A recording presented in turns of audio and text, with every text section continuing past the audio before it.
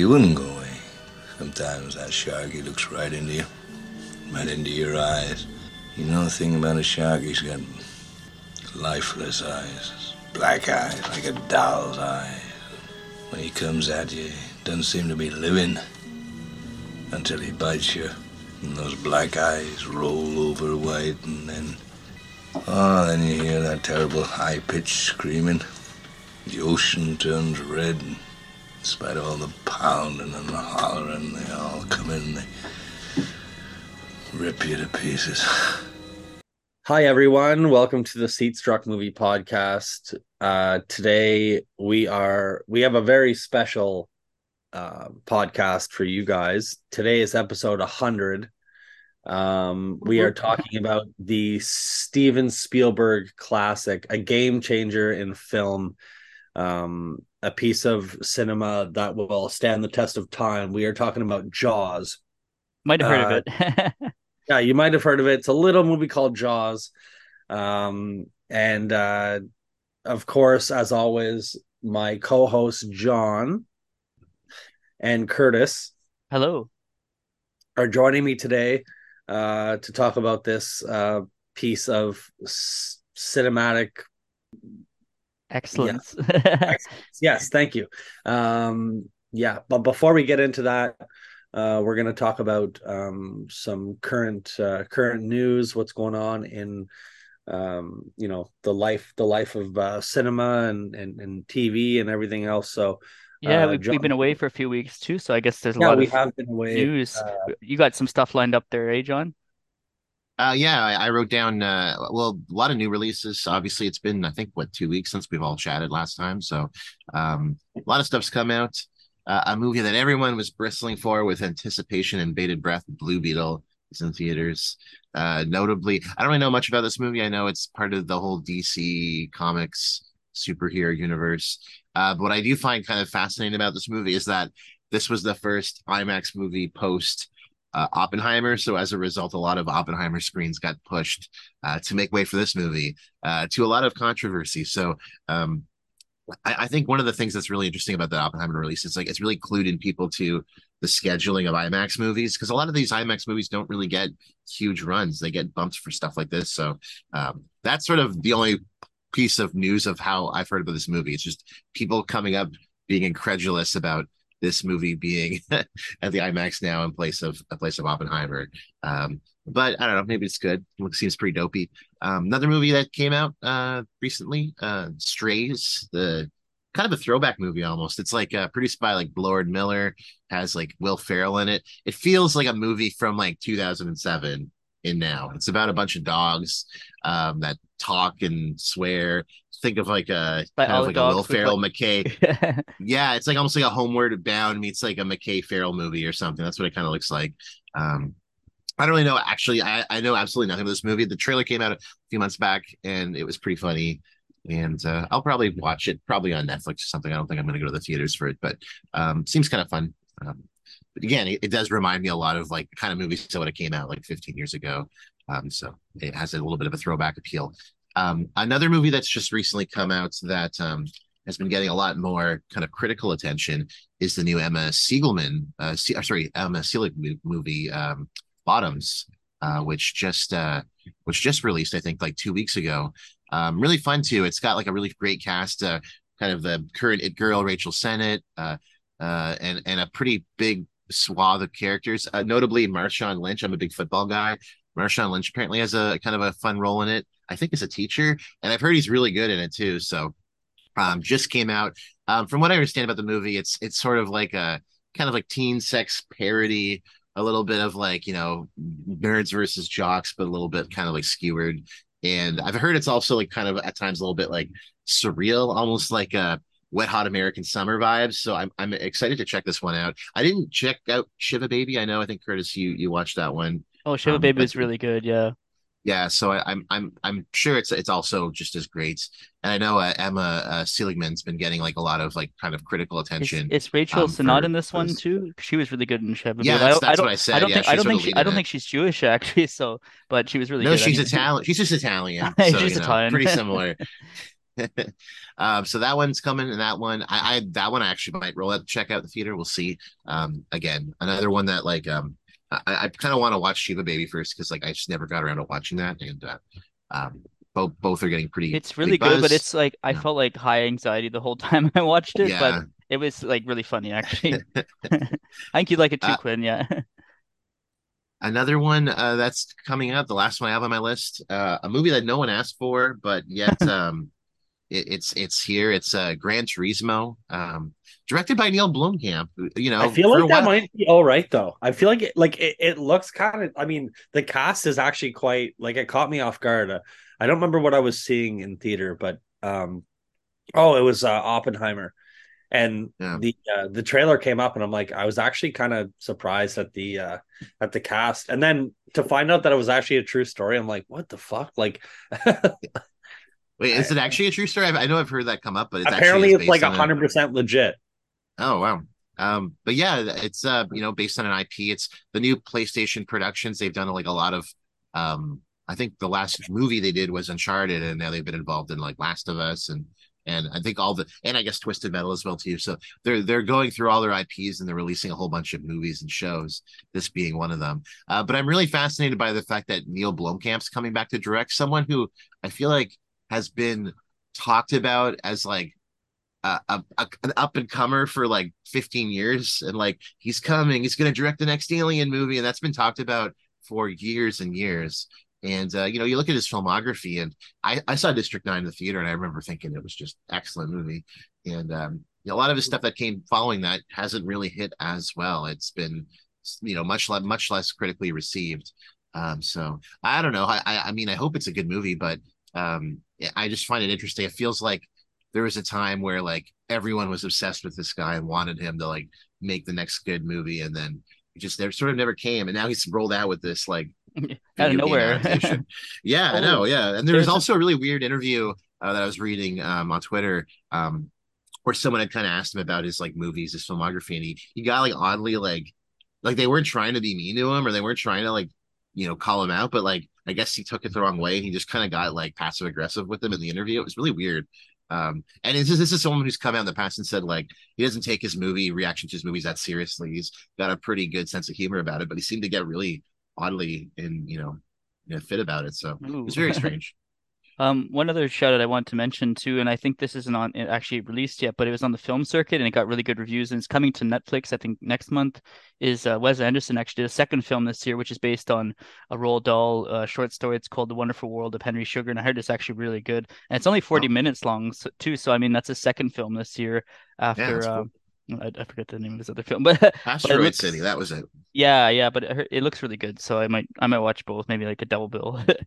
That'd be So cool. Yeah. It's a yeah. And actually in terms of the world of film, I didn't put in the notes, but TIFF is just starting up. So we'll probably get some more news in the next week or two about some new releases premiering there.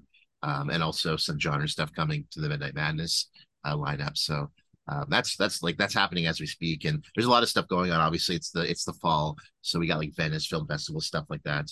I did notice as well, Tony Leung just won the award, kind of an honor, a career honorable award at Venice, to a very emotional reaction. So that was kind of cool to see that great actor get some much deserved love. In terms of other news as well, too, just to go quick, the movie Prey. This one's actually interesting because Prey, which is of course the I guess part of the Predator universe. It's a prequel, I guess, sort of. It takes place in the past. It was just announced it's actually coming to 4K and Blu-ray. Previously, this film had only been available as a bootleg because it was only on Disney Plus, wasn't anywhere else. I guess in the US it's on Hulu.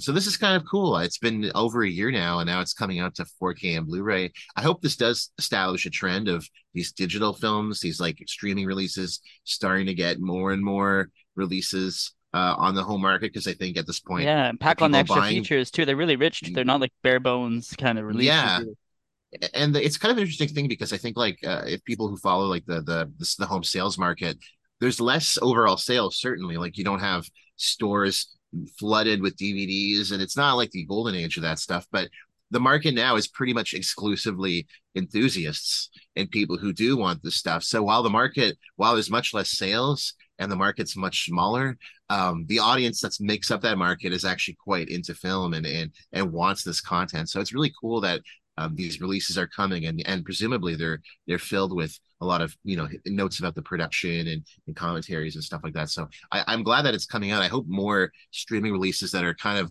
only sit right now as like bootlegs. You can't, like, I think of that Hellraiser movie, that new one.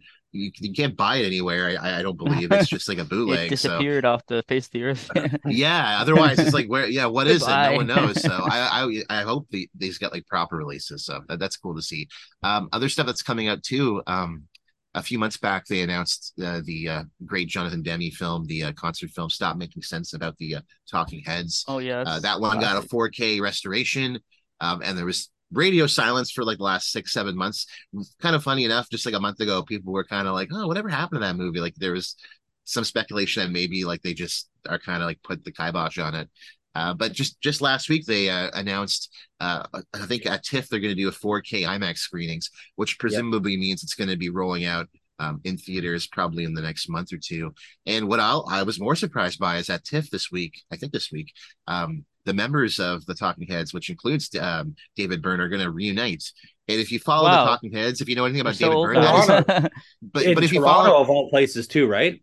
Yeah, at TIFF for Stop Making Sense. But if you follow the Talking Heads, and if you follow David Byrne's career at all, that's like remarkable that they would actually reunite, because like they didn't exactly have they didn't exactly have a great split, and over the years, like Chris Frantz and like Tina and Rita Weymouth have been like kind of pretty critical about David Byrne, calling him kind of like a bully or saying even more derogatory things about him, and he's really never spoken about it. So I don't know if they've reconciled, or they're just looking at the anniversary like a dollar signs on their eyes. I don't know, but apparently they're actually reuniting, and like I don't know, I would, if they, for the love of God, if they reunited and actually like did a little tour, that would be like amazing. I would love to see that. But kind of cool, something that I don't think anyone ever expected, that like David Byrne of all people and the rest of the band would actually come together. But time heals all wounds to an extent. Now we just got to hope that the Gallaghers are going to eventually reunite. Liam and Noel can put their feuding on Twitter aside for a week or two. That'd be nice. And other stuff, there's been a lot of like trailers, teasers coming out, a lot of cool new films coming along the way. There was some buzz a few weeks back because Bradley Cooper's film Maestro had a trailer that it's going to be coming out, I believe, on Netflix. Looks pretty cool. It's like a black and white. I believe it's like it's a biopic about Leonard Bernstein, and gets into his sort of career and his music. And what's kind of cool about it, what was kind of cool about it is that like it's all shot on film, it's all black and white, so it looks really visually it looks quite good. And Bradley Cooper is someone who's he comes from the like classic inside the actor studio circuit. He's someone who's I think people disregard and don't realize that he's someone who actually knows a lot about film history and acting. So I'm actually kind of interested to see it, because I think he's got the chops to be a good filmmaker. And there was some like kind of some people who are a little bit annoyed because they thought he should have like a bigger nose, and there's all this stuff, but that's neither here nor nothing. They're like, oh, his nose looks anti-Semitic, and I'm just like, well, I don't think that's what he meant to do. But I don't think that's what anyone would take from first glance. Yeah, maybe that's a sign you're too online. If you run too many, you run in too many reactionary spaces. If that's too many offended people, Quinn. Yeah. Another film that's coming out that I think we'll be clued into is the new David Fincher film, The Killer. I'm a little bit sad by it though, because it's partially part of the reasons we don't get any of like the new Mindhunter. Although I guess Mindhunter was canceled, so it's okay. He can make this now. It was Mank that he shouldn't have made. But The Killer looks cool. Michael Fassbender. David Fincher made Meg? No, Mindhunter. Mank. Sorry. Okay. Oh, Mank. Yeah, sorry. I thought you said the Meg. Mank. Okay, sorry. Yeah, because Mank was brilliant. Mank was the brilliant. Meg. David Fincher's the Meg. I want to see that with the shark. I'm like, what the fuck? I'm like, okay, Meg. Meg directed by David Fincher would actually be good. If they got what's his face to do the second one, I think they're going to open up to a whole bunch of auteurs. Ben Wheatley made the second one. I don't see why David Fincher can't make the third one. I know this is a little off topic, but at the same time, it's not. I would really like to see David Lynch do Meg. That'd be a whole new ball game, wouldn't it? Yeah. That'd be wild. Yeah. The killer that looks cool. I don't know if you guys saw the trailer for it. It was a short trailer, but it has the same vibe as a lot of his other similar films. I think of like Zodiac and Gone Girl. Kind of seems a little bit kind of slow, methodical, tense. So it's gonna get a lot of buzz when it comes out this fall. Looking forward to it. And one that was my favorite bit of news of the week. Finally, after many years, the new Michael Mann film Ferrari is going to be coming out soon, and there was a great trailer for it just a couple of days ago.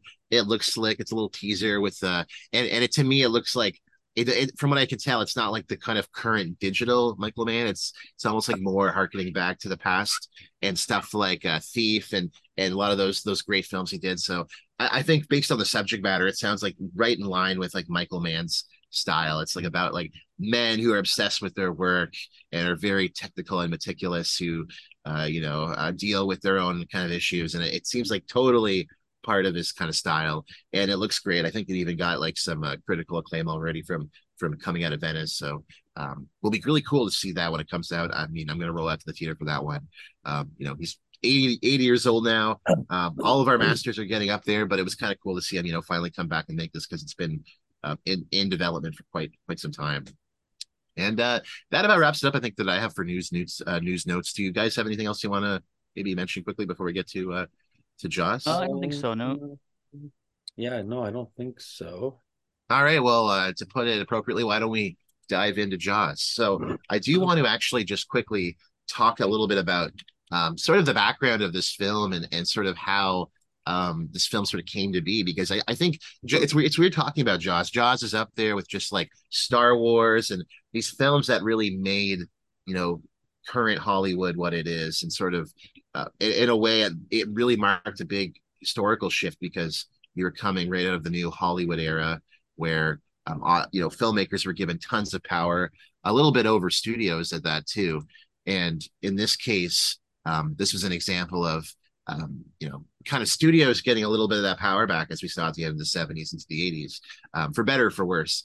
And Jaws is no exception to this. But the history of Jaws, of course, Jaws is based off of a novel written by Peter Benchley, which was actually came out at the same time. It was actually when it was being marketed, it was like already drawing a lot of attention. And that's where producers Richard D. Zanuck and David Brown, they acquired the film rights for this right before production. Benchley was strongly influenced by a lot of actually real life cases of shark incidences. Most notably in 1916, off the coast of New Jersey, there had been a kind of highly publicized series. Yeah, of attacks. there was a bull shark that went through like the creek or something and killed a couple kids, I think, wasn't it? Yeah, and I didn't catch this on when I was rewatching it yesterday, but I think there's actually at one point like a nod or like a reference to it as well too. They talk about this has happened before. There's been attacks in New Jersey, so it does kind of come up very quickly. Stupid ass mayor.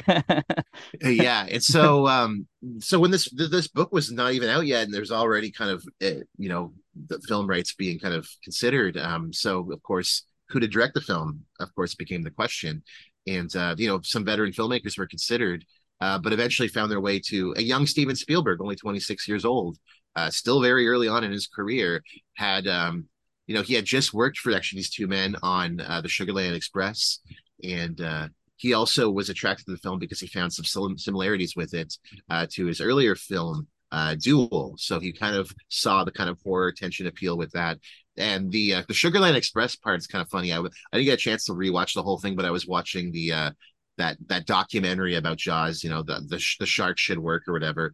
And he mentions about wanting to include like the members of like the old couple from Sugarland Express who get the car stolen. He wanted them like in the town, and he also wanted a bunch of other like film references, which I thought was kind of funny. He wanted a scene where, of course, the first scene we see with Quint is when he scratches the board. He's like, I can catch him for 3 and I'll kill him for 10 or whatever. He goes on and on. But apparently in the original script, that wasn't supposed to be the first scene with him. The first scene was supposed to be him at a theater watching Gregory Peck's Moby Dick, laughing and laughing manically because it looks so hokey and it's so dopey and laughing to the point where everyone in the crowd is like kind of horrified and like leaves the theater, and you see just the camera panning away from the theater as you hear his laughter filling the streets. I think it works better with the final cut because I think like it feels like too tongue in cheek with that. I think too. It's like nice when the Moby Dick's a little bit more subtle in the text of the film. I think.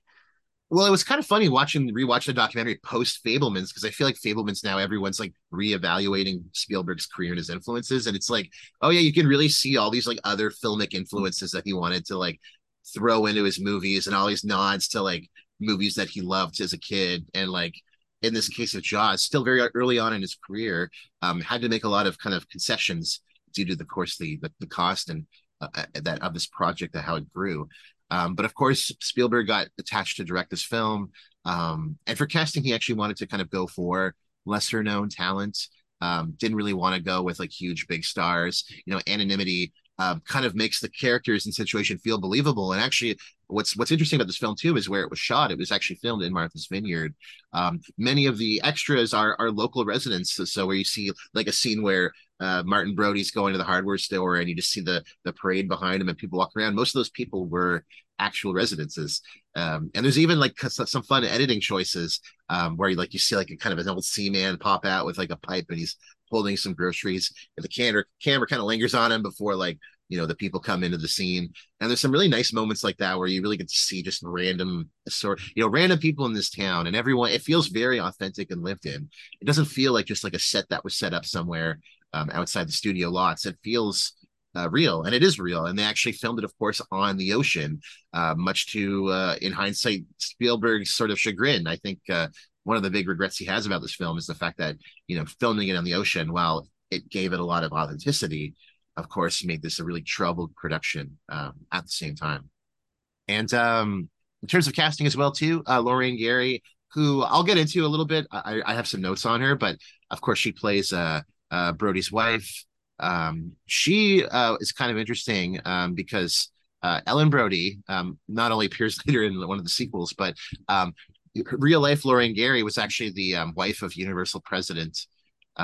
So that's sort of a little bit of like a nepo casting at that, getting her in this movie. And of course, Murray Hamilton as Mayor Larry Vaughn also was casted. For Brody, I thought was interesting is they actually offered it to Robert Duvall, who had actually rejected it and wanted to play Quint instead. They also considered Charlton Heston, but again, he was kind of considered too much of a star, and they ended up going with Roy Scheider, which I think was a good call there. Robert Shaw, of course, plays Quint. He was actually reluctant to take the casting, the role, because apparently he wasn't like a big fan of the book. But apparently, according to a quote from his secretary, and him and his wife were talking with him, and they said, last time that they were that enthusiastic about a project was From Russia with Love. So Robert Shaw said, they were correct on that account. And like Quint actually based his performance off of some of the local residences, like cast member Craig Kinsbury, who was a local fisherman, he was a local farmer. He was kind of the inspiration behind some of this, and he actually plays Ben Gardner in the movie. So again, he kind of like studied some of the local residences, the crusty sea captains, and actually molded that into his character. And the last of the big three, of course, is Richard Dreyfuss as Hooper. And in the case of Matt Hooper, Richard Dreyfuss, of course, very young in this film. I mean, he's called the kid in this movie. He had just come off, I think, the apprenticeship of Duddy Kravitz, which hadn't been like a huge, massive kind of critical hit. It had been kind of a little bit mixed, and he kind of felt like in the context of his career that things weren't going so well. So he kind of jumped to take this role. He wasn't really that into it, but thought that it might be, some good for him, and couldn't have been more right. So of course they filmed this in Martha's Vineyard in 1974. And of course, probably I think the thing about this movie, about the production of this movie that everyone knows the most is Bruce. Bruce is really the star of this movie. And if you don't know who that is, except for Stephen. Yeah, if you don't know who Bruce is the name given to the mechanical sharks. There was more than one that were used on this film. So this was actually one of the first films to be almost entirely shot on the ocean. And again, as you'd expect, shooting on the ocean is incredibly troublesome. The conditions for filming, it was in the summer. Again, this takes place just over the 4th of July weekend. Very hot, very humid. The sharks, again, had a lot of technical trouble, a lot of issues. And Spielberg actually said, in terms of the schedule, the work schedule, roughly the 12-hour daily work schedule. He said on average, maybe only 4 hours were spent shooting. So there was a lot of time spent on the crew getting the conditions ready and then setting everything up. The actors themselves, especially on the boat scenes, those were trouble scenes. Actors frequently got seasick.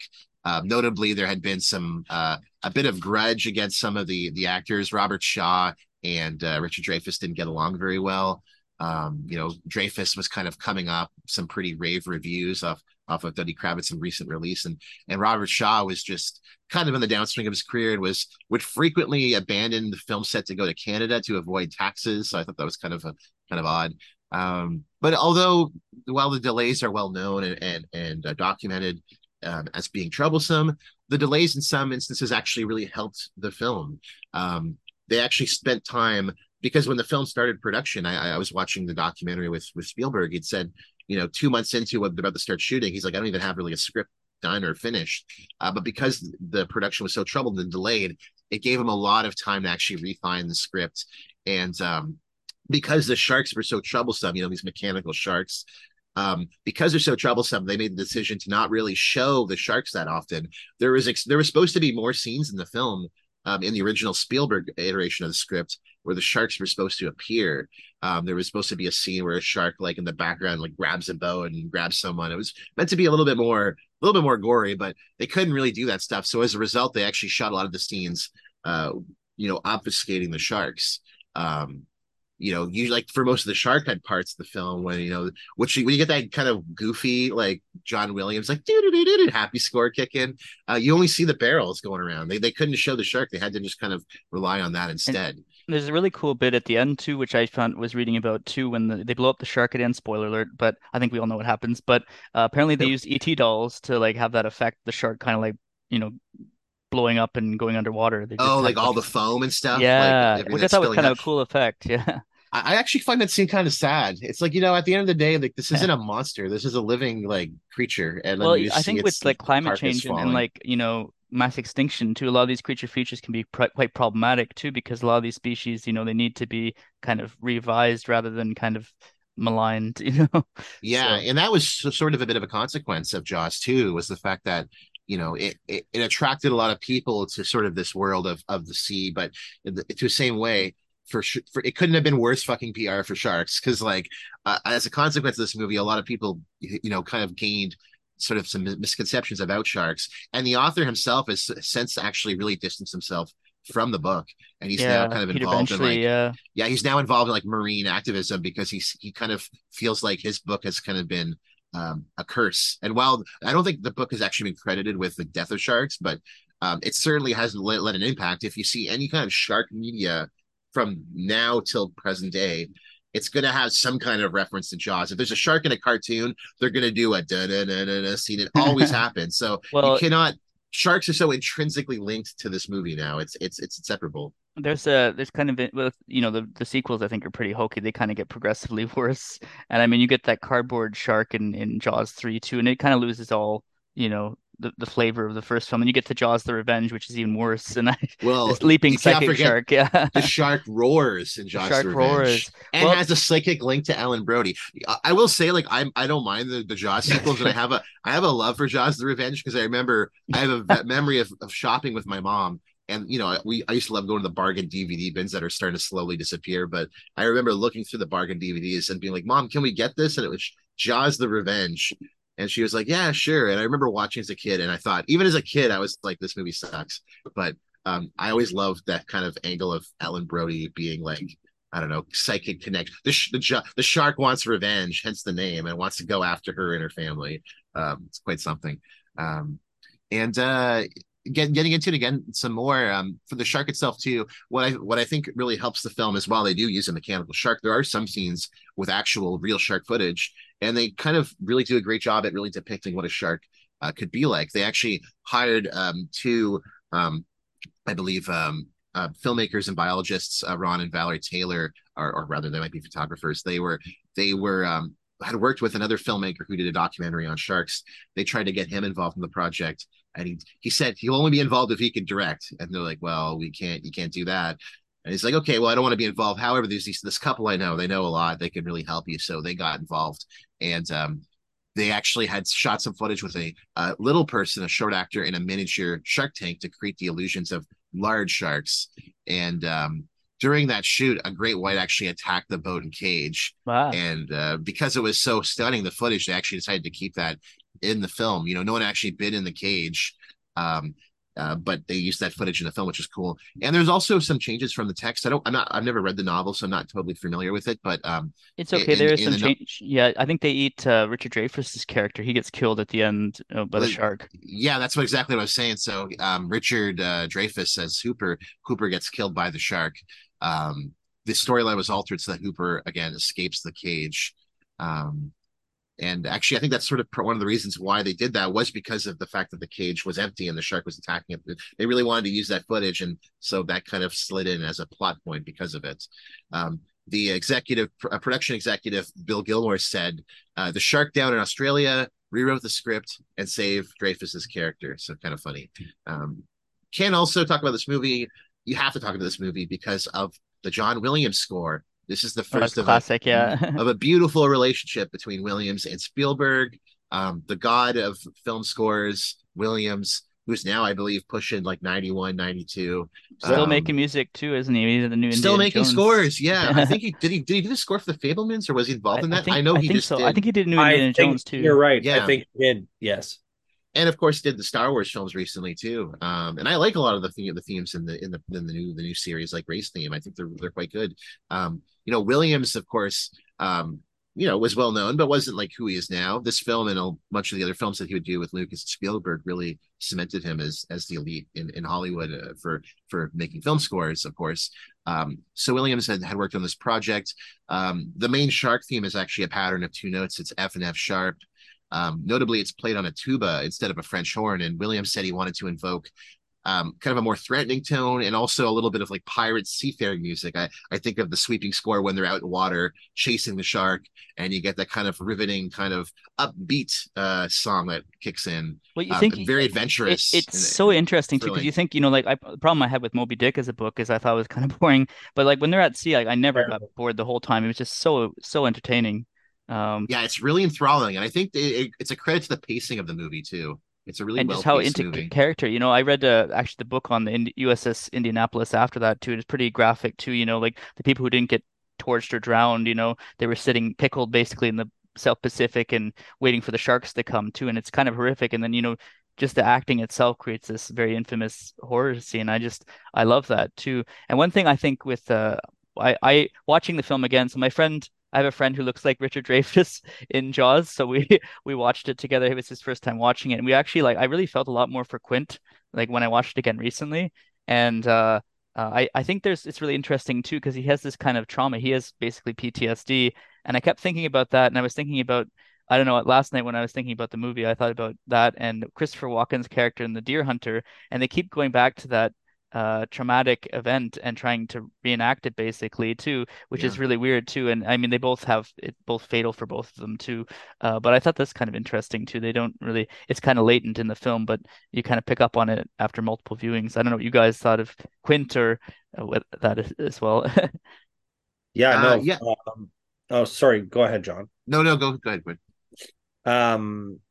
Yeah, no, like I thought Quint was like a pretty, a character that you could identify with at least, like, like especially being on the boat like that.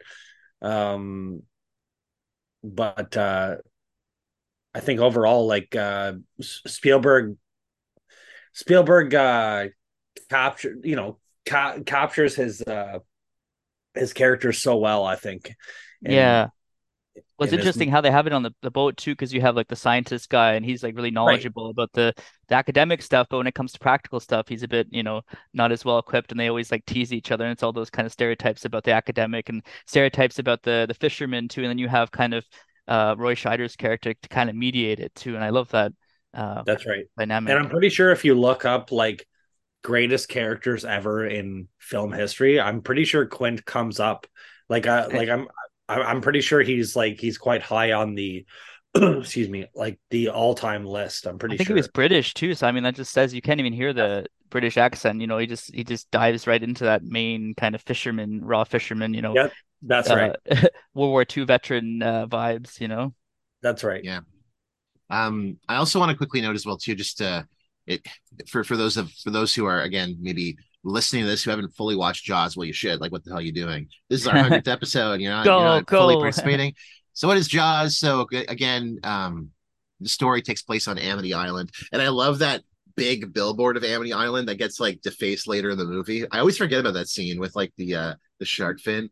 And then, like I love Hooper's reaction to the mayor when he walks away and he's just like he just laughs like he can't even believe it. And he's laughing so much at the poster too. Um but on this island late at night, young woman goes missing at this beach party. And for myself, I rewatched this movie twice in the last year. I saw it. They just had a real 3D release earlier in the year. It was re-released in IMAX, Ooh, and I saw it in 3D. And I actually will say, I thought watching it in 3D was really good. I thought the conversion was great. It was really cool. This is a really gorgeous to watch. I think I think Jaws is really such a really great film. The way the shot, the way the pictures are composed in this film. There's so much depth to field in this movie, and so watching in 3D actually was really interesting because you really see some of those effects. There's so much foreground, background scenes. I think of just the famous scene where Roy Scheider's throwing the bait in the water and you get the shark coming up. It's not even in focus, and it just gets your attention. There's so many moments like that. Makes you jump. And It's the original OG jump scare. Yeah. And this first scene's beautiful because it's shot late at dusk with real Mm. lighting. It looks so and I was just watching it. I have the 4K copy right here. Well, It looks it's great. like immaculate watching You it. get that cozy kind of drunken campsite, and then it leads you out into that, just black water, and that woman swimming by herself, and you're like, "What are you doing, Christy? Come back!" And it's very realistic. Like it feels very natural. Like even like the boy she's with, like he's drunk, he's piss drunk. He kind Passes of out on the passes boat. out, and you see him the next day. He's like he clearly knows like something's gone wrong, and he doesn't even he's not like overawed, but he feels like he's kind of just like in his mind, and it felt very natural. But of Well, course, I she's watch a killed lot by of the horror. shark. I watched a lot of horror movies, and I have to say, like, this is actually one scene that I have a hard time watching. Like, I don't know why, but where she gets attacked by the shark, I find it very, very hard to watch. And as a little kid, my mom used to make me mute it every time I watched it too. So, like, yeah, I mean, I think it's really well done. She's a great swimmer, and I don't know, like, it almost feels like It's a it's very misogynist shark, voyeuristic. Yeah. Yeah, like rewatching in 4K. Like I watched this like on like a shoddy tape when I was a kid, and I didn't think anything. But like watching it in 4K, like she's like fully nude, and you see like right underneath her. It is very Yeah. voyeuristic and very exposed, and like there is something to that. I mean, it's the fucking movie poster is her in the water, so Yeah, that's a big part of its it's like appeal. a Is like giallo kind this. of film. Yeah, it's like getting that appeal from like as you said, giallo, like a 70s horror influence. You really see that kind of tension from like that kind of horror to then it doesn't really come up as much later in the film. It's like almost like a little short movie at the start of the film. But it kicks things off, of course. The Sheriff Brody gets involved to go find this girl, and they actually determine at the beginning, of course, that it is a shark attack. They write that in the official documents. But once the mayor finds out, Mayor Larry Vaughn finds out, Fucking loser, Mayor, man. this is the big tension of the I film hate because that mayor. Mayor Larry Vaughn. Well, I will say it's interesting because I actually wrote in my little personal notes here that I said like I like the fact that there's like there's no real like villains, and I think Larry Vaughn, Mm. while he is a villain in this film, obviously, I really keyed into the scene near the end where he's at the hospital. And Brody, of course, his son has just been in an incident, and he's in shock. And Brody sees the mayor, and the mayor can barely kind of focus. He's just kind of stammering around, saying like, "Oh, it was for the good of the city, it was the." And he's like, "Come on, you got to sign this form so that we can get permission to go out in the water." And and Larry Vaughn looks at him, and he's like, "My son was at the beach too," and he's quite emotional. And I thought that was such a great moment because I think it would be very easy to make this guy just a totally unlikable, awful human being. And while you Mm. could see that he's someone who cares about the town and wants to keep this industry running, you could see that there's a human element there, and I really appreciated that. I And think really like, even he does love the town, I will say too, but he loves the town so much that it's almost this blind devotion to the town that he doesn't really want he doesn't want to escape that, kind of utopia of the town to that there's actually a dark side there's a darkness on the edge of town, and he doesn't want to accept that, too. So there's this kind yeah, of inability to kind of you know identify reality. Well, there's a big theme here about like just like kind of I would say like justice and doing the right thing, and also a Yeah. little bit of which would become very common in Spielberg's works around kind of like masculinity and fatherhood, like Yeah, about being especially like a especially the second half of the film. It's very much an exploration of masculinity in its different forms. yeah. And I think the mayor saying I'm a dad, I just sent a kid there too. Like we never really see his kid doesn't matter in the film. We don't see it.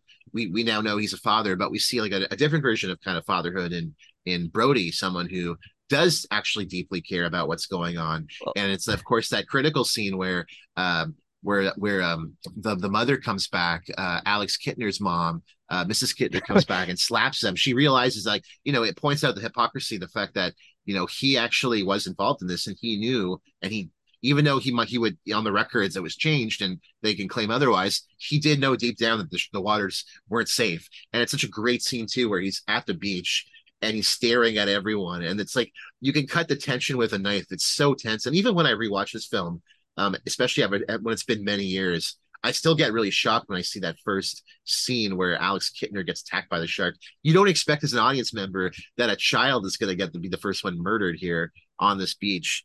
And I it's really shocking seeing the blood gushing up out of Yeah, the it's pretty ocean too. graphic for the 70s. And I always think of that meme too. It's a little bit harsh where it's like your parents, you will never be as old as these parents. The parents look like they're 60 with that like it's a bit harsh, but it's kind of funny meme.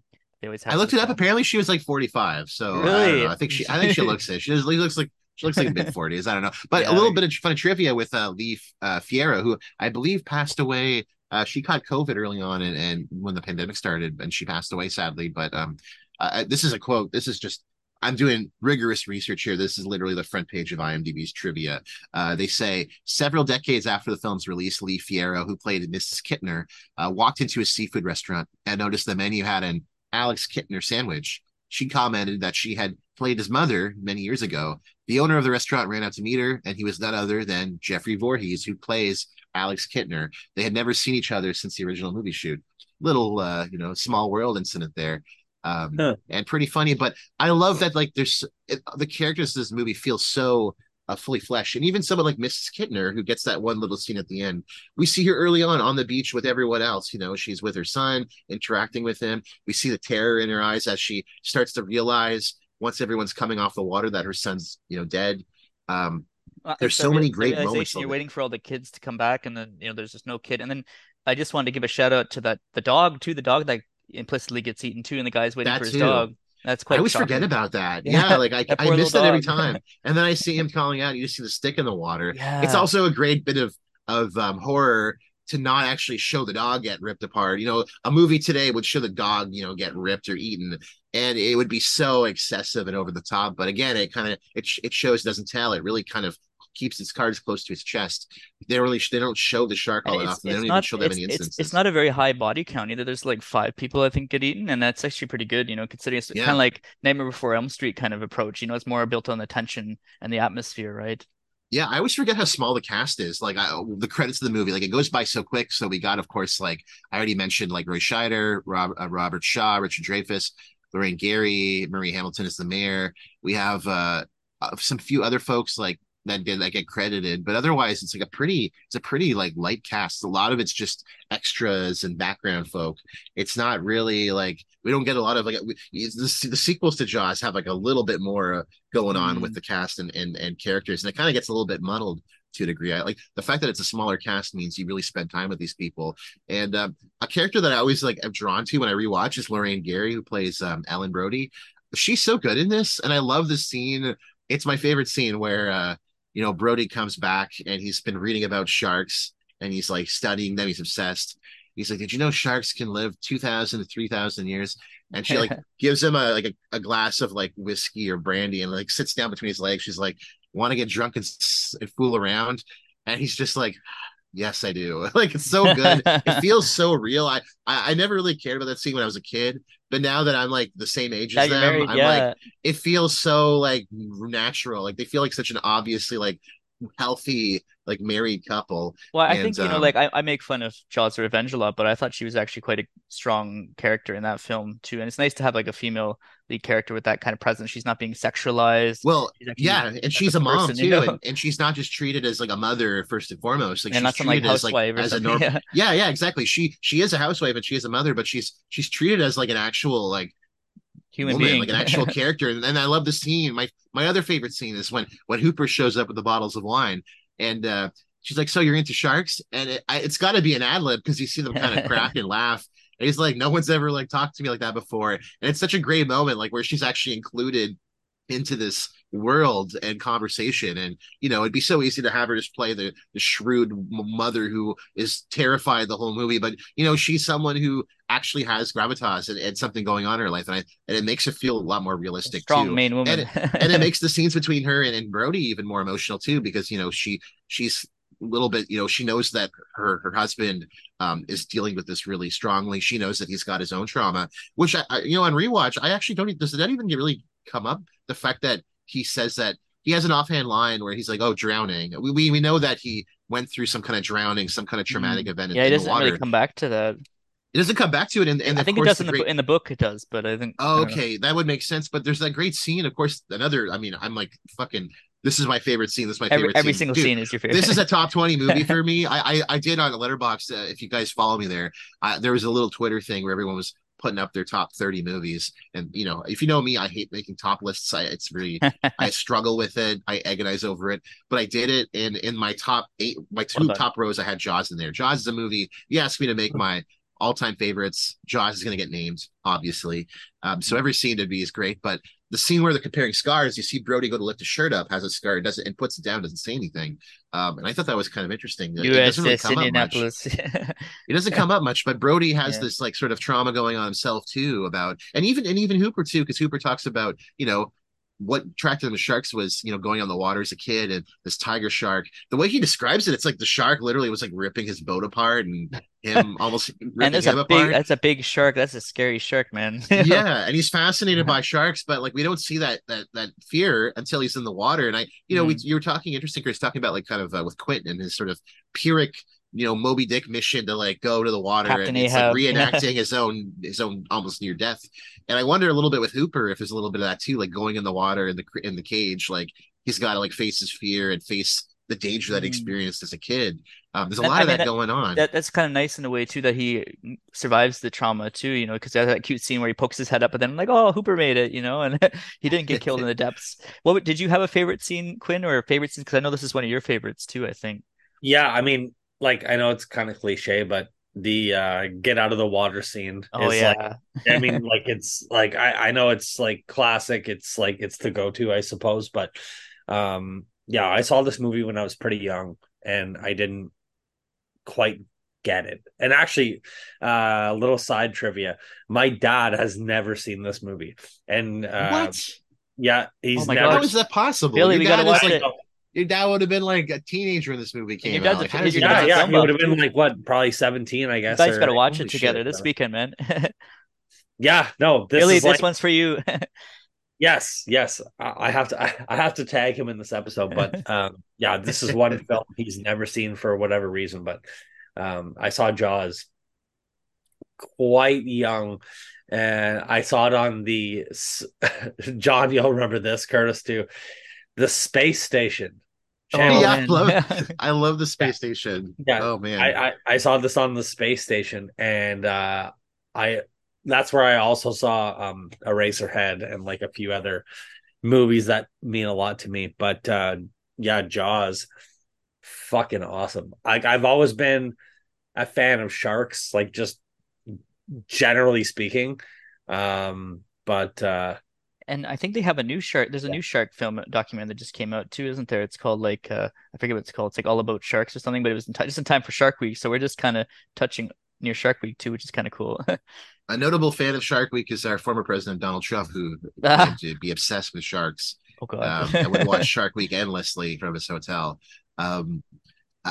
I, I love that you brought up space. I would love to have an episode talking about like Canadian like television that we watch, because Oh, that'd like be fun. Are Space you afraid of the Station, dark? Yeah. I think of like Space Station, like action, driving classics. I watched so many great movies through those like dopey like satellite cable channels, especially something like driving classics. I watched so many fucking silent shit on there.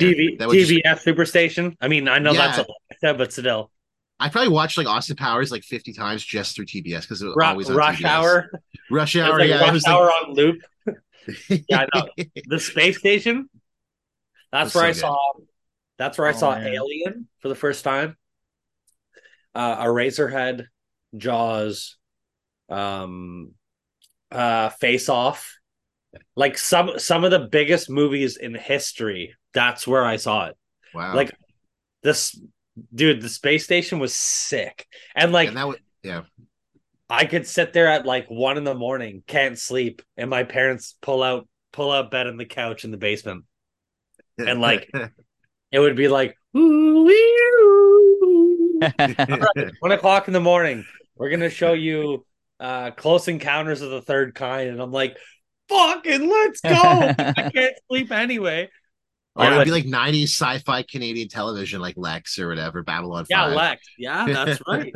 I had a very Canadian experience with Jaws recently. Well, a couple years ago, I watched it was at the Mayfair Theater actually, and I watched Jaws and Jurassic Park as a Spielberg double bill, and that was so good, and I loved it. And it made me appreciate Jurassic Park even more. So that was really quite a treat. So that was special for me. Yeah, I mean, you could see like the seeds of Jurassic Park in this movie too, like just the way the slow burn of the reveal of everything. Like in Jurassic Park, you see so much of it is you see the results of everything. You see, outside the opening where it's like shooter, you see like the results of things torn apart, and the goat goes in and comes out with the chains. You don't see actually the killing being done. Not till later in the film, and when things start to go awry, and it's not unlike Jaws where the final act is a spiraling disaster of everything just falling apart and being destroyed. And I do love the scene which leads into the USS Indianapolis where they're saying like, show me the way to go home. Yeah, just totally change of tone, and they're all pissed drunk, and I'm pretty sure in real life they were all drinking, so that it feels very real. They're all just drunk on the boat. Notably, actually, I think it was Robert Shaw's son wrote the script for, or was involved in the play, the new play that's just coming out. It's now on Broadway about Jaws. I should have known what the name of it was. I'll just look it up right now. It'll come up. The Shark is Broken. That's the new play. It's sort of about the making of Jaws, and I think it all takes place on the boat that they were filming on with the three leads. And again, because the shoot was so troubled, they personally they had some kind of tension between them, and it helps with the film too, because you see like so much of it is like man of science versus man of nature, of Quint versus Hooper. Not only that, old man, young man, and there's a lot of tension there. When I rewatched it this time, I was kind of thinking, I wonder how much of this is actually like when Hooper's climbing up the ladder and you see him mouthing off in the window, and you see him do his like gives that and does like no, does like all those faces. I wonder how much of that was actually like Richard Dreyfuss like couldn't fucking stand Robert Shaw and was like, fuck you. I wonder how much of that was real. Yeah, because I wonder like how much they were acting and how much was like there's a lot of ad lib. I think you're gonna need a bigger boat. That was an ad lib, and that scene apparently also got edited because he was supposed to say it almost right away. And like the crowd, when they tested it, the crowd was like woo cheering, and they couldn't hear it, so they actually pushed it. And it's a great moment. He backs up into the boat, realizing the full scale of sort of what's going on. And other great quotes I think of, that's some bad hat, Harry, when he sits down, he leaves all in a huff. That one's great. The ending, of course, too, the smile, you son of a bitch, and the ADR as he shoots the shark tank. It's so good. And I think like again, like as the film goes on, I think there's kind of like two halves. There's like, of course, the first half with the beach, and there's a little bit of like it's almost like a little bit of political intrigue about the mayor wanting to like undercut this investigation and keep it open, and them kind of pushing back against this behind the scenes. And then the ending, the last act of it's the hunt. It's very thrilling. It's weird because I don't think you could shoot a film like this nowadays, but it's just like for its time, everything works so well for the film, Yeah, and just to get into sort of when the world of the movie when it released. So of course, this movie, again, because it was coinciding with a very popular paperback novel, it actually got kind of an characteristically large marketing blitz. There had been a huge amount of television ads for this movie. Because they had tested this movie, got rave reviews and test screenings. They decided to do a trend which had started to happen with films like Magnum Force, which notably from this time and in previous generations, films would actually release gradually in theaters, because again, this is pre DCP. This is pre, like sending out a thumb drive to markets or a digital file. They had to lug fucking 35 millimeter prints and shit. They didn't always like have all these prints ready to go. So they would release small releases in New York City. They would release there. They would release in LA and various markets across America. And then they would start to roll it out to other theaters. That was the kind of traditional model of film releasing. In this case, they decided to actually do a much wider release. And they were also inspired by The Godfather, which actually had also done something very similar. So in June 20th, Jaws opened in 464 theaters in North America. By August, it had actually expanded to 950. And so this was a very uncharacteristically wide release. You could have been here in Ottawa, and this movie would have been coming out right away, and or maybe less so Ottawa, but like a smaller Canadian market, it would have been released. And that's something that you would never see. Should also note again, I talk about release. Jaws has been re-released in theaters all the time. It's kind of up there. I kind of laugh because Jaws is kind of like The Exorcist.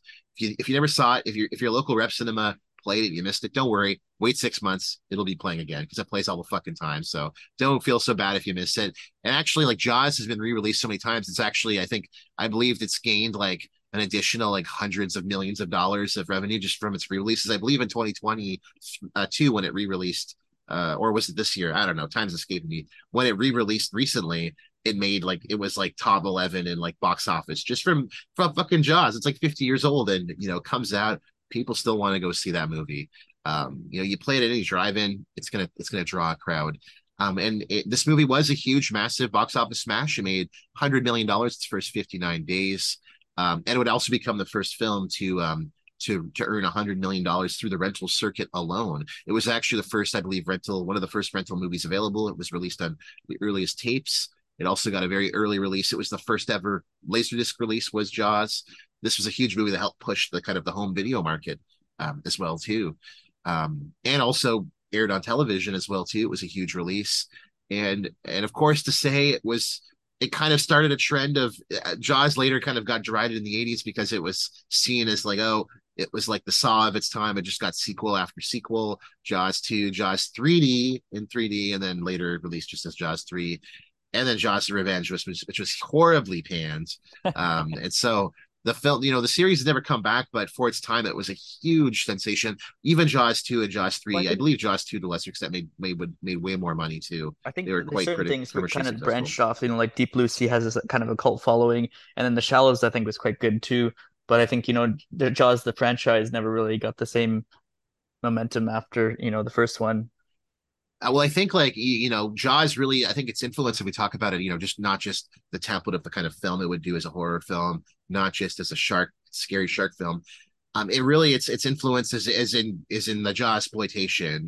Right after Jaws, literally, I believe the same year or year after, you get Grizzly, you get Orca, Alligator, Day of the Animals, Piranha, and Spielberg has said Piranha is actually his favorite of the Jaws exploitation.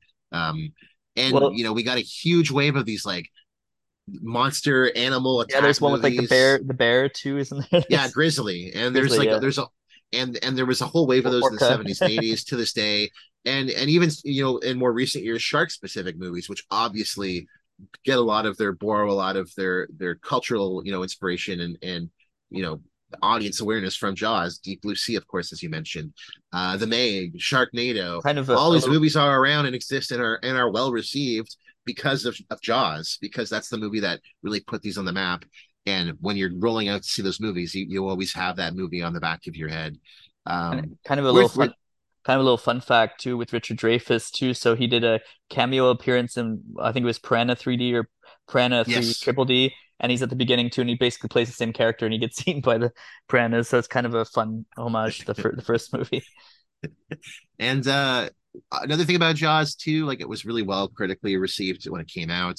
There's been some criticism about it. I think one of the criticisms I've seen is that for its time, it kind of fits this trend of like it will. There's kind of two parts of criticism. One's more business, one's more subject matter. I think subject matter. This is really a film about like white people, and it's got no consideration for anyone else, and not even consideration for women. But I do think Yeah. that's a little bit purposeful I because I think I a think lot of it's the film main is it's about main in the about mass. 70s too, right? So there's not going to be a lot of there's not a lot of non-white people there at the time, I think too.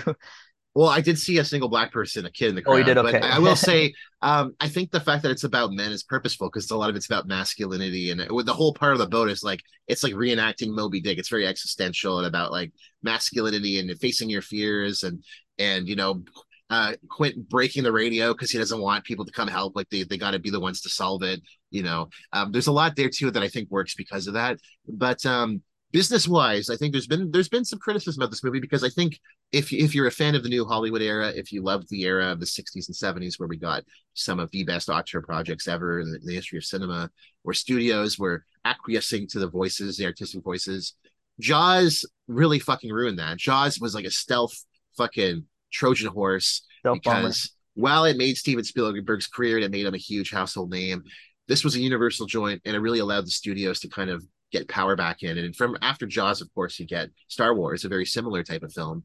And throughout the rest of the 80s, we get a lot of big studio fare. And as a result, a lot of the really artistic voices that were coming in the 60s and 70s had to adapt and join these kind of studio projects or die. And a lot of the filmmakers that were kind of notable in that movement really saw their careers kind of downswing because of it. I love Jaws. It's a great movie. It's a great, well-made horror film, and it's a great blockbuster film. But I do think like I watch it and it feels so 80s to me. It feels so like mid 80s Spielberg. Like I see that influence, and you watch like his prior movies like Drive, your Duel rather, and you see like he would never really be the same filmmaker again. This would be kind of the sort of film he would kind of make, and some of the themes he would really dive into. And he does it well. I don't want to denigrate him, but this really was the beginning of Spielberg as like a larger star in Hollywood. And notably award wise, it didn't get I don't believe it got a Best Picture nom, but there's a video on YouTube actually to watch of Spielberg watching the announcement of the Oscar nominations, and he doesn't get a Best Director nom, and he's really like, you can tell he's personally offended by it. He's like, he can't believe it because he gets a Best Picture nod, not Best Director. He's feeling the shaft that all those four directors get. Well, he was very young, and I think he's like, he can't believe that he's not getting nommed, and you can see he's claimed himself too that he put Matt Hooper's very much a self-insert in the movie, and you can kind of tell it looks a little bit like Spielberg too. He kind of had that chip on his shoulder, smarter than he thinks kind of kid, and he definitely has that kind of that persona there. But regardless, the film technically was well received.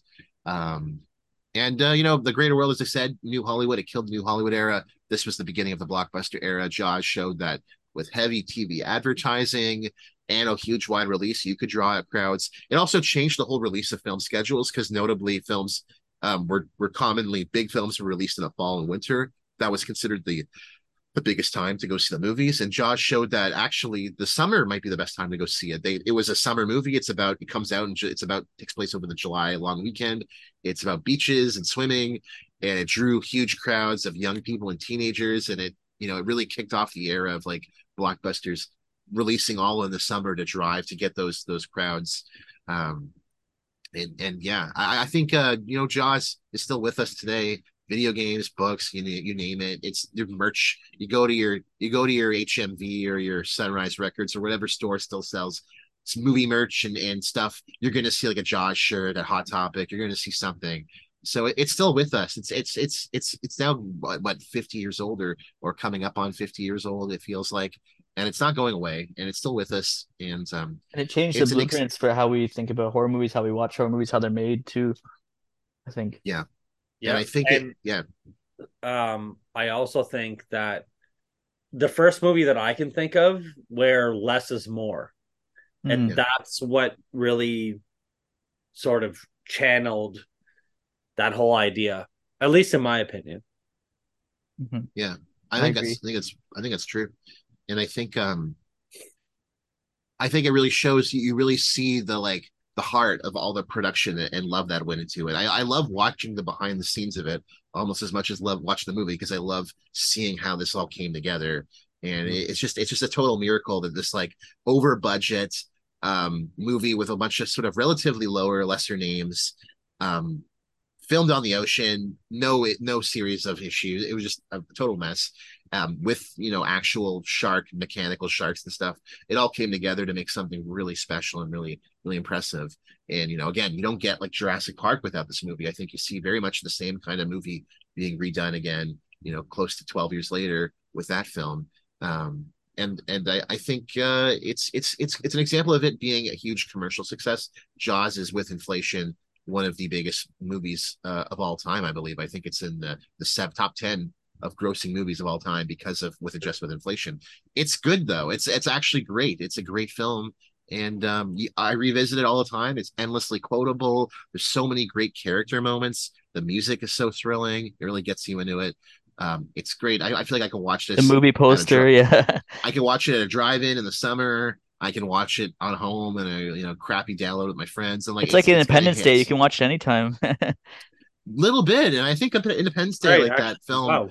That film, now that I think about it, that you brought it up, it's got like Jaws vibes. 4th of July weekend, the rags, the rich, like the blue collar guys, sneaking in to stop the monster. It's a little bit different. It's not totally the same movie, but there's no Bill Pullman, Still a great time, Jaws, but. There's no big equivocation, but it's a great movie, and it's got similar. It's a very American movie too, much like Jaws. I think Jaws is so American. I mean, it's 4th of July weekend, endless symbolisms of flags, flags and posters. 4th of July or death, yeah. The characters themselves, like singing songs and sea shanties. It feels so its place, and I think that helps it too. Man, this is dumb. Let's just get into scores, I guess, unless you guys have anything else you want to throw in or add. This is like a easy 5-bagger. It's one of my favorite movies of all time. I love Jaws. I've seen it. Yep. I've probably watched it like 30 times. I love watching it. I love every time I watch it. I really clue into different parts of the characters, and I love the set of the film. It's all shot on location at Martha's Vineyard. So authentic. It reminds me of the summer. You just smell the salt air, and I think the horror is still really well done. When I watch it after a short period of time, I don't get spooked by it. But when I take a year or two away from it, come back, I still get kind of shocked by some of the moments, even if it's the rubber head rolling in with the score kicking in. It still gets me, or the look of fear on Hooper's face as the shark's chomping into the cage and he's stabbing at it. Stuff like that still really gets me viscerally. I love the movie. It's one of my favorites. If I was on a desert island, surrounded by sharks, this would still be on my list to watch of movies. So I love it. It's 5 for me. How about you? Quinn? Yes. I mean, 5 for 5, 5 out of 5 for me. Masterpiece. It's one of those films that, like you said, John, it's like, no matter how many times you watch it, it still holds up. It's still great. Also, Spielberg rarely misses. Like, in his entire career, he rarely misses. And anyway, 5 out of 5 for me. Kurt?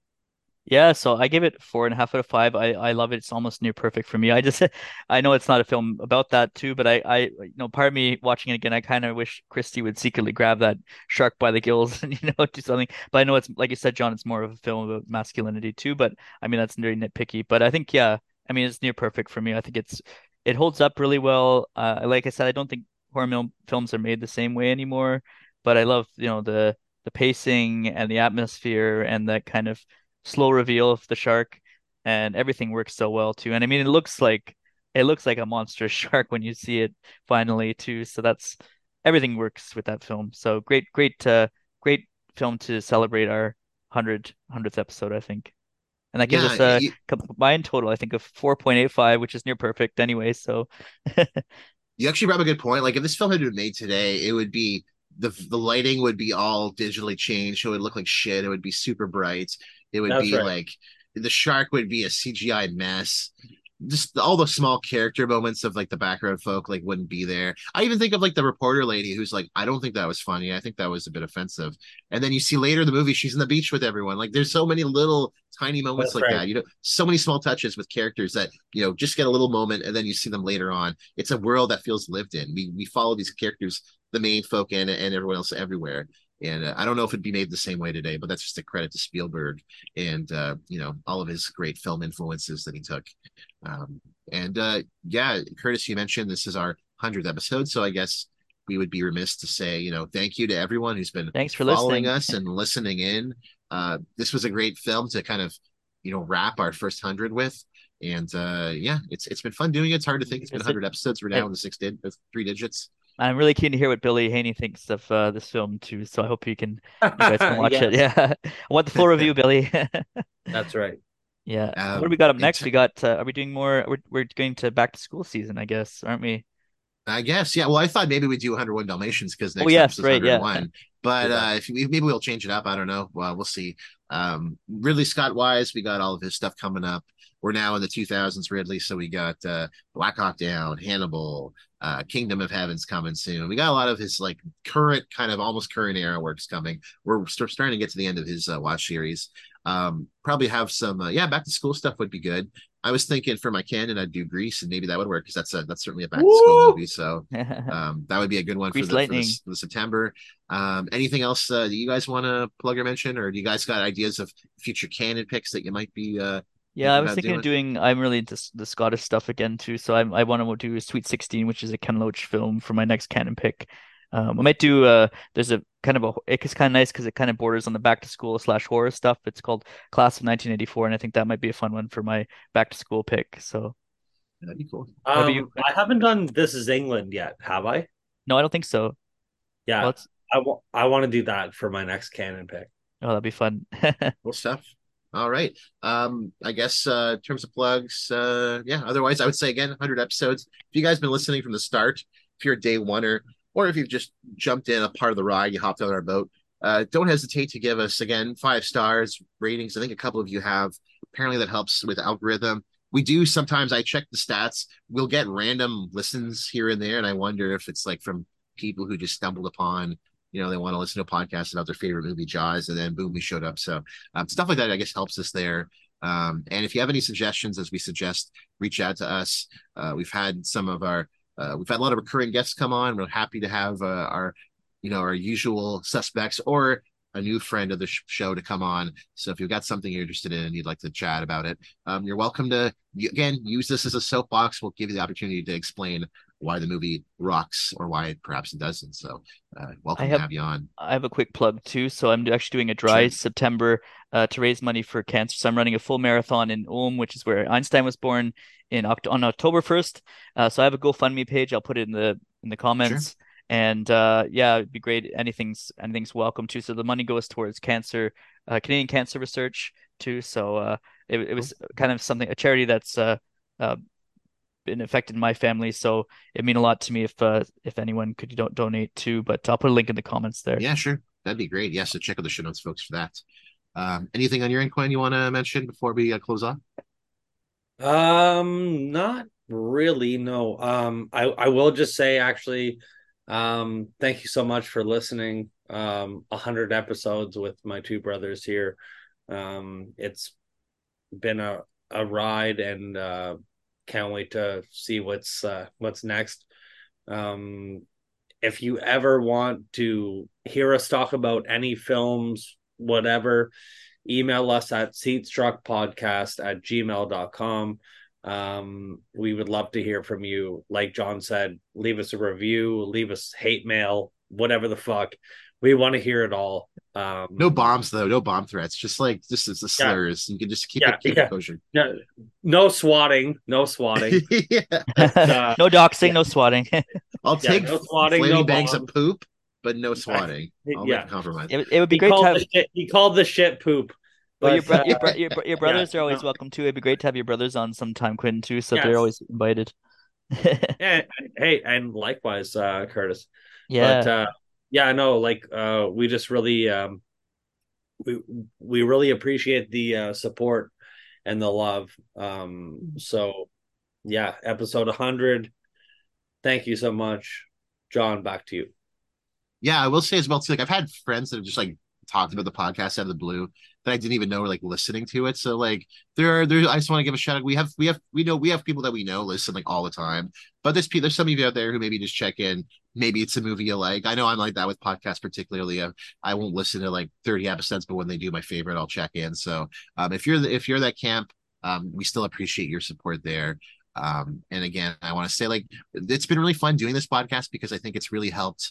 I look at just the stuff I wrote about movies even before the podcast, and I feel like it's already so out of date. Like I feel like I've just learned a lot. And it's nice. Doing the I think it's nice to have watching like, movies over and over again. It's nice to have friends and a kind of sense of community with you two guys, just someone to chat films with, to be a film nerd and just gush out about the ideas where you wouldn't really get that medium otherwise, unless you're at the pub or something. Yeah, I now really I don't like get to dump on my friends when we're at the bar, like this is why this movie is a critical, now they don't get me like ranting at them and talking at them. Now I can do it to you guys, so it's great.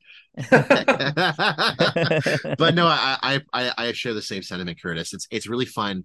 I mean, it's nothing better than talking about film with your friends, with people who also love film, but also like it's just been great. I feel like I've learned I learn more, I pay more attention to things, and doing the filmographies, especially with like someone like we just did our John Carpenter one, another shout out, doing that John Carpenter series. Like it wasn't just like I've seen a lot of those movies before, like I know John Carpenter, but it was like I now love George Buckflower because I watched every movie. That's and right. He's in so many of them. Like it's seeing all the little people and pieces and the production designers and all the recurring people that come up, and then you catch a little bit of that influence and everything, and that's right. It makes we forget we sometimes we think about movies as like it's the great man theory, the great man makes the movie, but movies, even the best ones, are made by groups of people, by teams, and it's about everyone coming together to make something great, from actors to production leads to crew members, to anyone involved. It's really a labor of love, and I think doing this podcast, we really explore that, and then we get to see that, and it's fun to talk about that and learn more. So, for sure, man. All right, here's to another 100 episodes. We'll see you in 2 years or whatever. The big 2-0. Is there a 200 theme movie? Like, because we could do 300 in the year. 300, yeah. 300. But 200, I don't know. There's Death Race 2000. That'll be topic number 2000. We could put that in there. Yeah, Heavy Metal 2000. Heavy Metal 2000. That's not a good movie though. But Space 2001. That'll be like 2001 episode. So we're gonna have to wait. That'll be 15 years. Honestly. We have long white beards. Yeah, that'll be 15 years from now. You're gonna have to wait, folks. So be patient. All right, everyone. Great Take chatting care. with you. Have a great see y'all again soon. Cheers. See you guys. I used to hate the water. I can't imagine why.